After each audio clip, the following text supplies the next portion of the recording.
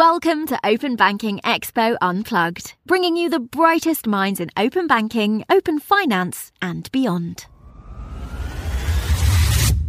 Hello and welcome to another episode of Open Banking Expo Unplugged, which is Open Banking Expo's podcast series. If you're not familiar with the series already, then do go to the on-demand page of openbankingexpo.com to listen back to some of our recent episodes. We've had some great guests on and I think discussed quite a wide range of topics, which brings me on to today's podcast and the guests who are joining me. We have Becky Danks, Head of Product at Comma, and Rachel Quinn, Marketing Manager of BrightPay. And they're joining me today to discuss payroll and open banking, which is possibly not something that many people have thought about in the same sentence. So we'll find out more about kind of payroll, the solutions that are coming to market in that space.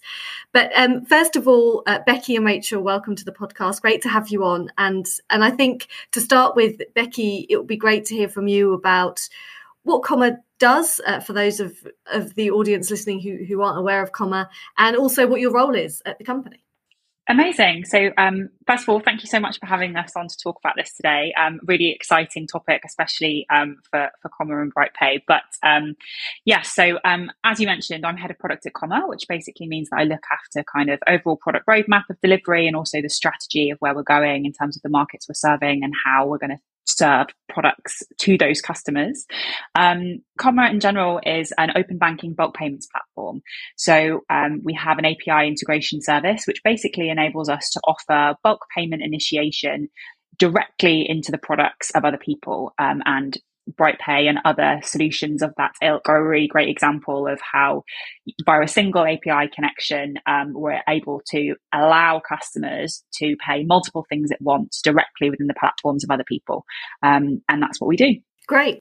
Rachel, let's hear from you. Perhaps you can fill us in on not only yourself and your role, but also what BrightPay does kind of more widely. So hi Ellie, and thanks again for having me. I'm the marketing manager for BrightPay, and I've worked at BrightPay for nearly 8 years now.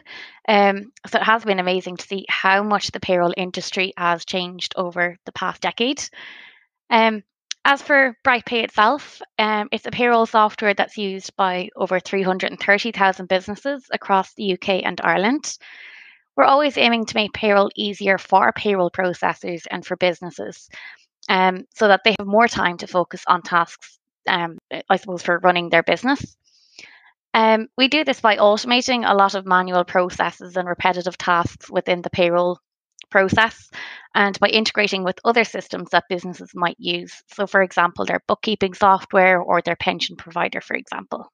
Great. Well, that brings us on nicely to kind of the wider topic that we're discussing today. And Becky, I'm going to come to you first on this. Perhaps you can highlight sort of what are some of the current challenges in payroll services that need to be kind of overcome in your mind.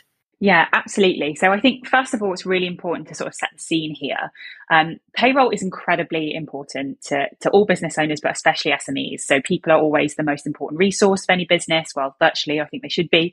And getting it wrong for these business owners is just not an option. So that's why we've seen such kind of prolific services like BrightPay and other services that mean that these customers can kind of outsource or have something look after their payroll solutions.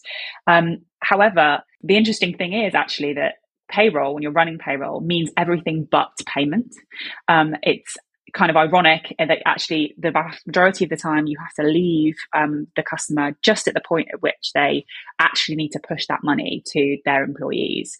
And normally what happens at the end of a payroll journey is that the customer will receive a file or even an Excel spreadsheet with all of the amounts of money they need to pay, but it's actually up to them to finish paying off that payroll and paying their staff. Business owners then usually either have to log into their bank kind of asynchronously to their payroll platform, try to upload that file, deal with the different banks' implementations of how they manage that. Or, and this is the thing that when we've spoken to customers, especially SME business owners, what they really actually tend to do is, because they're so stressed about getting that wrong, they manually key in those figures that they get in that file, which is obviously incredibly incredibly time consuming. It's also incredibly risky because the risk of manual error is so high. And it's also very stressful. So we're seeing a lot of kind of factors here around saving money, saving time, but also saving that kind of mental capacity of worrying about payroll every month. And I think that, integrated payment solutions are the real tangible answer to that problem. Yeah, I think some people would be kind of surprised to learn just how many obstacles there are there. And Rachel, any kind of other hurdles and challenges that you can add to what Becky's just said? Yeah, I suppose another issue for payroll processors is just the admin time involved in payroll itself, between entering employees' hours or managing their annual leave, and it can be a lot of manual work. Sometimes as well, there can be last minute changes to the payroll, and delays don't just happen due to changes that need to be made in the payroll software itself. But coming back to what Becky said about actually making that payment, and I suppose if it's a back payment, for example, it can take up to 3 days to clear, which can delay it even further. A big one as well is the flexibility involved in payroll. I suppose traditionally the person completing the payroll run has found it difficult to take leave at month end when they're trying to process the payroll. They don't want to be, I suppose, abroad in Spain while their employees need to be paid if there's any issues. And yeah, open banking just introduces that flexibility to allow businesses to schedule payments in advance so that they can take that holiday whenever they want. Yeah, that's a really, really good points there. And it kind of brings me on to my next question, really, about, okay, so you've both highlighted there the challenges that need to be overcome. So why, in that case, do you think, businesses are going to benefit from a payroll system that sort of embraces open banking payments? What do they have to gain from that, Rachel? I suppose there's a lot of different things. I suppose, first of all, with open banking, because the payments can be scheduled in advance, there is that greater flexibility for the payroll processor. There are fewer errors when you're not manually entering the payments and manually processing it. Payments can be processed faster with faster payments, so there's no delays for employees receiving their wages. Plus, your existing bank is still processing the payments, so there's no need to create a virtual bank account to process the payments. So I suppose in all, it can really transform the payroll process from an outdated method where it's a completely separate standalone process from the payroll and bringing it into the digital world that we're in today. Yeah, I think that's a good point. It does seem like a process that is rather outdated. And Rachel, obviously, you talked there about flexibility. Becky, what else can businesses kind of set to gain in terms of an advantage in their payroll sort of services here? Absolutely. And I think I'd just like to echo everything that Rachel articulated there. The benefits are really quite astounding when you compare them to what people are processing today. If you think about the manual steps, but also about the alternative payment options that are on the market currently. Open banking fundamentally is the future for payroll. Businesses want to pay from their own bank accounts, and they want to be able to initiate those payments in a way that means that they don't have to fund a separate account or go through separate onboarding steps or link their virtual account with their payroll account and go through that kind of admin. So we're just so excited about what the future holds for open banking, specifically in payroll and lots of other business areas as well, which I'm sure we can kind of talk to later. But it just feels like it is a massive regeneration in what the payroll service offering can be to SME business owners.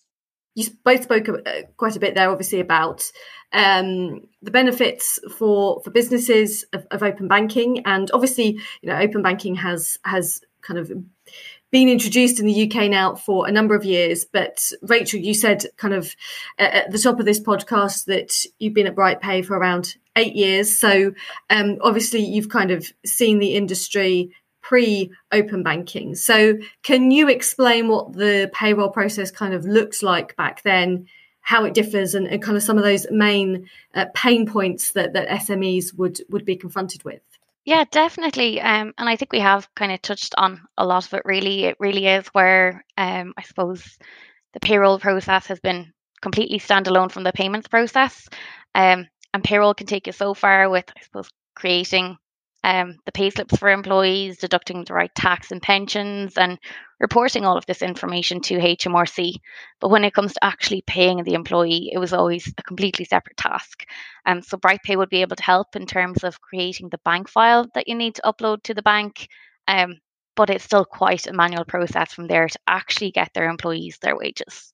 Well, look, let's talk a bit more about, I guess, Comma and your offering, because Becky, Comma is I mean, even when it comes to kind of fintech terms, it's still a fairly new business. I think, am I right in saying Comma was established in 2020? So let's hear a bit more from you, if you can fill us in about kind of what Comma can offer to a company like BrightPay, for example.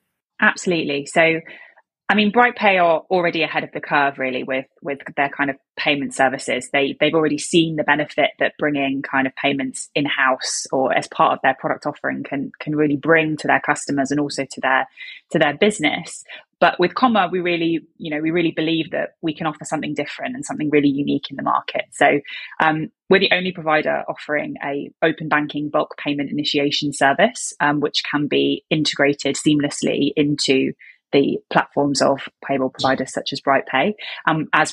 For all the reasons we've already mentioned, we really do believe that this is the preferred choice for SMEs and should be, the way forward. I think we're going to see so much more usage out of these bulk payment endpoints in the market in general, and there's going to be much more call from SMEs to their banks to make them even more kind of prolific and well used. Secondly, by use of Comma's API integration, we actually we've built a single API call that gives Comma all the information we need in order to set up an account on behalf of that customer, conduct our DD processes, and set up that payment run within Comma. What that means is that it's really easy for partners like BrightPay to get up and running with us.